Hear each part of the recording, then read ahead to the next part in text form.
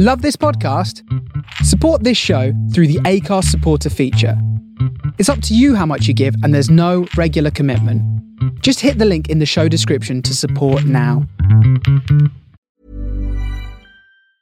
There's never been a faster or easier way to start your weight loss journey than with PlushCare. PlushCare accepts most insurance plans and gives you online access to board-certified physicians who can prescribe FDA-approved weight loss medications like Wegovy and Zepbound for those who qualify. Take charge of your health and speak with a board-certified physician about a weight loss plan that's right for you. Get started today at plushcare.com/weight loss. That's plushcare.com/weight loss. plushcare.com/weight loss. Wow. Nice. Yeah. What you're hearing are the sounds of people everywhere putting on Bombas socks, underwear, and T-shirts made from absurdly soft materials that feel like plush clouds. Yeah, that plush.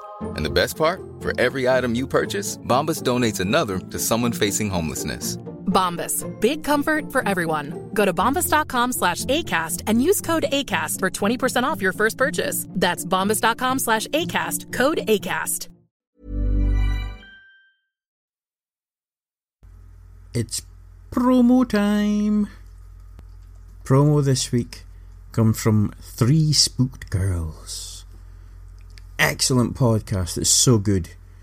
And the hosts are just really lovely as well. They're also very, very active on social media and Facebook and things. They have their own page and everything. It's a lot of fun. It's such a good podcast. But that's enough from me. Let them tell you all about it. Take it away.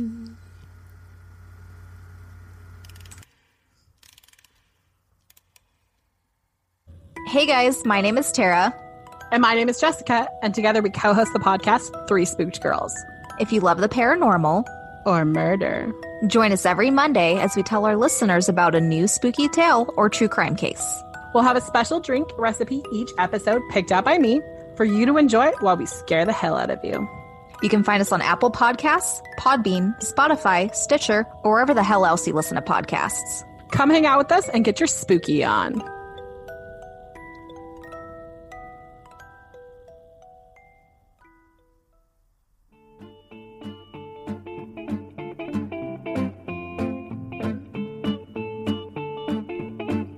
Engage intro voice. Sometimes I wish I had a different voice, you know. Wait, listen to this.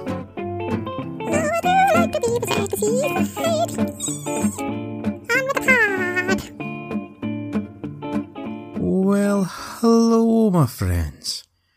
I hope you're all happier than Bigfoot getting a pedicure and much happier than the person doing it.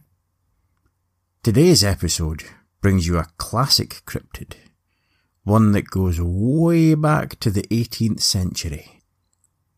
Today's subject is the Jersey Devil. Who or what is the Jersey Devil, you thinks? Well, let's pop these learning hats on, folkies. You got them? Shall we search for mine? They just seem to crop up, you know. I nearly have an entire wing just of millinery goods.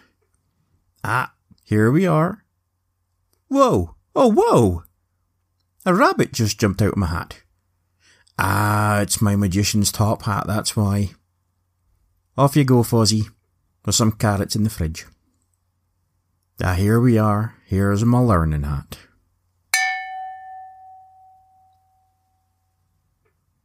We need to go way back with this one. 1735. The year, not the time. In the Pine Barrens of New Jersey.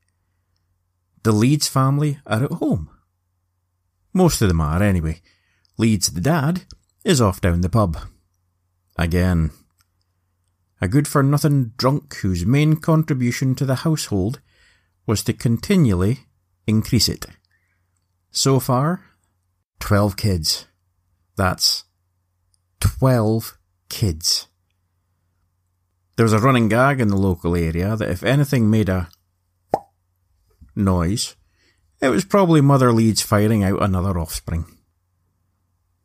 So now we join Mother Leeds, who has just been informed by the 18th century equivalent of a midwife that number 13 is on the way. Why, what a wonderful and pleasant surprise, Mother Leeds calmly proclaims. What she actually said was, "Not again? Come on, another one? I've already got a dozen and most of them are as useful as a chocolate watch." "Let this one be a devil," she said. There were many gasps and "oh, I say" at this announcement. But after a few weeks, everyone had forgotten and life went on as normal.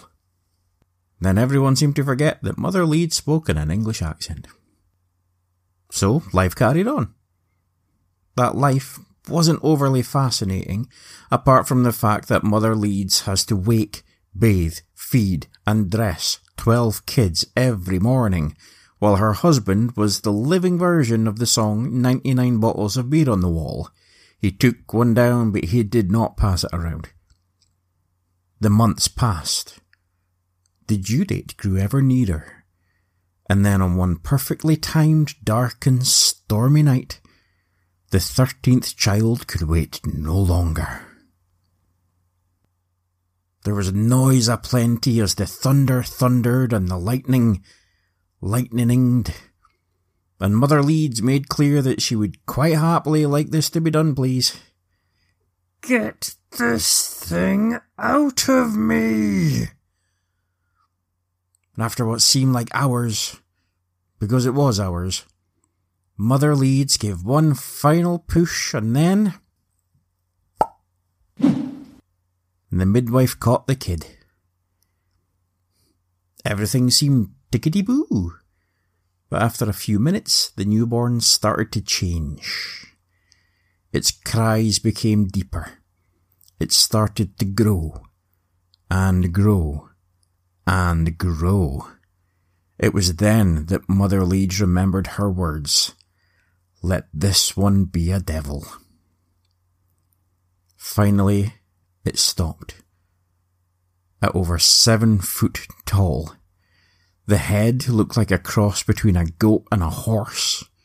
Small arms with clawed hands, long legs that ended in cloven hooves, a forked tail, and the final devilish touch was when it unwrapped a pair of large, leathery wings like that of a bat. There was silence as this newborn looked round the room, looking at the open-mouthed and shocked faces. People so scared that they just couldn't move. They should have moved, because the Jersey Devil was in a particularly bad mood.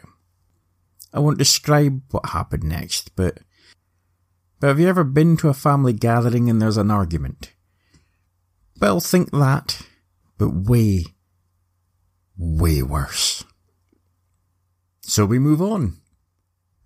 The Jersey Devil flew up into the dark sky, still storming, flapped its wings and quickly vanished from sight.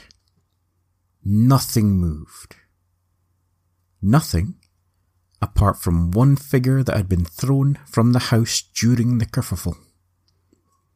Laying in long grass, this figure woke, unaware of what had happened, sat up, and unfurled its leathery wings. "Oh, interesting. Another devil? Something else with leathery wings?" These questions and more will be answered right after this sentence. I had to hit the books, trying to find out as much as I could about the Jersey Devil, the Pine Barrens, and Jersey itself in the 1700s. There'd been a manufacturing boom that had kicked off around the start of that century, sawmills springing up, powered by water and utilising the cedar and poplar trees in the area. A few decades later, iron ore was found to be abundant in the rivers and water areas. This created another boom, but this time in wrought iron. All these factories, all this vast area of woods meant plenty of potential hiding places. Even though the Jersey Devil was a big brute of a thing, it wasn't too big to hide itself away if needs be. I wondered what my next step should be, and realised that I would most likely have to go back to the 1700s on the cryptocycle. I'd looked into sightings of the Jersey Devil and had picked two very likely areas close to these locations that could have been used as a base, if you will. It was time to punch in the dates and hit the time road. Right. Cycle is loaded with the usual stuff. First aid kit, sandwiches, a velvet pouch of powder that I'll need to use when I get there, emergency sandwiches, and a map. The cats are staying in Casa CK for this one. As brave as they are, I'm just a little concerned about the level of nasty that the Jersey Devil has. I'm not taking any chances. The wee man is coming with me, of course. There's no way he would let me go by myself. Helmets are on, sandwiches secured, and here we go!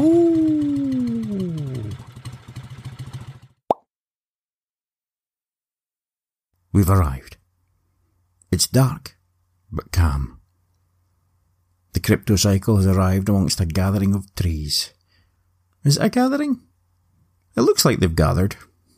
Looks like they're going to have a bit of a chinwag. I park the bike up beside some thick brush and cover it with fallen branches, leaves and general detritus from the forest floor. I removed the map from my backpack, checked my compass, and headed towards the first location. Me and Finn arrived soon after at a factory that, much like Gary Busey, had seen better days. It was an old sawmill that had been left to rot after the iron boom happened. I'd read about it in one of my books. It was going to cost too much to convert this one, so it was simply left. This happened a few times. We entered through where a door once was and slowly made our way over the cluttered floor. Long quiet machines seemed menacing in their silence. I'm very glad I had the wee man with me, especially for what I was about to try. We carried on our search, covering the lower floor, before heading to the first floor, where the foreman's office, locker rooms and staff room had been. All deserted now, completely. There was zero sign of the Jersey Devil. So this would be the place I would use. Okay, not to get too technical, but there's something called whole brain emulation, also known as mind uploading. This is the theory that the mind can be uploaded to a computer. Well, I'm going to try something similar. It was actually something I read about in a Terry Pratchett book. Side note, if you haven't read Terry Pratchett, you must. Anyway, one of the characters can put herself into the mind of animals. I thought it was just fiction. Turns out I was wrong. Once again, helped by my powerful and magical friend the Skunk Anansi, I've been given the knowledge to put myself into the mind of animals, just like that little fella in Game of Thrones. The technique took time, and the powder in the velvet pouch is the magic conductor, but I've been practicing on frogs and snails and bats. I'm sure the Jersey Devil won't be that much of a step up. Right? There was one definite risk, if my theory proved correct, but it was a chance I had to take. We went to the foreman's office, and I lay on the floor. I'd already explained to Finn what was about to happen, and what he needed to do if he saw signs of trouble. He was a good boy, but you all know that. I took the powder, which I'd put inside a cheese sandwich, and got comfy. I breathed slowly and calmly, and when it went dark, I searched the sky. I passed by a load of birds, crows, wood pigeons, and one very lost and confused penguin. I tried to find the mind that was unique. So on I searched. the night sky swooping by me. There it was. Higher above me, my mind flew upwards, and I sought it out. I knew that it couldn't feel my presence unless I allowed it. The leathery wings were outstretched and cruising on the wind. I paused for a beat, and then... I'm in. Ooh, that's a little discombobulating. Hang on, let me put on my little mental seatbelt, as it were. Here we go, that's better. I could see through its eyes. The feel of the night felt good. It was happy? A happy Jersey Devil? The beast of the Pine Barrens? That came as a massive relief. Because remember when I said... Wait, it's thinking. Here comes the Jersey Devil, savior of the day. Here comes the Jersey Devil, hey baddies, you get out of my way. That seals it. So remember when I said that something had been thrown from Mother Leeds' house that fateful night? This was that something. It turns out that the Jersey Devil that Mother Leeds had given birth to had committed such a despicable act that any sense of goodness that it had was cast from it. But that goodness became a new Jersey Devil. A good one. Mother Leeds had unwittingly given birth to twins. One that was very, very good, and one that was very, very bad. I had managed to hitch a mental ride with the good one. And ooh boy am I relieved. I had to make myself known to him and inform them that he had a brother that not only he knew nothing about, but a brother that would most likely try and wipe him out if he did. Here comes the Jersey Devil, I don't want to steal all your flocks. Here comes the Jersey Devil, I'd much rather knit you some socks. Okay, here goes. Knock, knock. Ah! Who's there?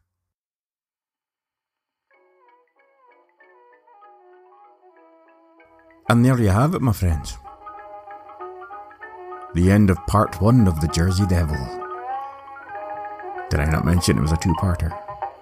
As usual, if you would be kind enough to stay after the music, I have a very brief couple of announcements. Hope you enjoyed the episode.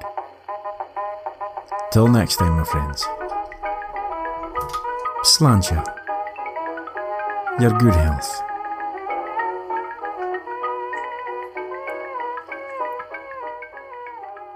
Okie dokie, folkies. So, just a couple of things. Sorry for banging on about this, but if you'd be kind enough to rate and review the podcast, that would be wonderful, and very helpful. Don't even have to review. You can just rate it. I think that helps, but it would be very kind of you if you could. Also, patrons, your stuff is on its way. Thank you for your patience. I know I've been very lax with it. Yeah, so, if you want to get in touch, I am on the Twitter, @Mirths_Monsters. There is a Facebook group, which is Mirths and Monsters, aka Finn's Fan Club. Feel free to join. It's so many lovely people in there. We have a lot of fun. There's a lot of pet pics. There's also a Facebook page. You could like that as well. It's where you can find updates and things. I'm not on the Instagram yet. Just Twitter and Facebook. But if you want to reach out, have any requests, and just want to say hello, feel free. There you go. I shall speak to you soon. Ta-ta for now.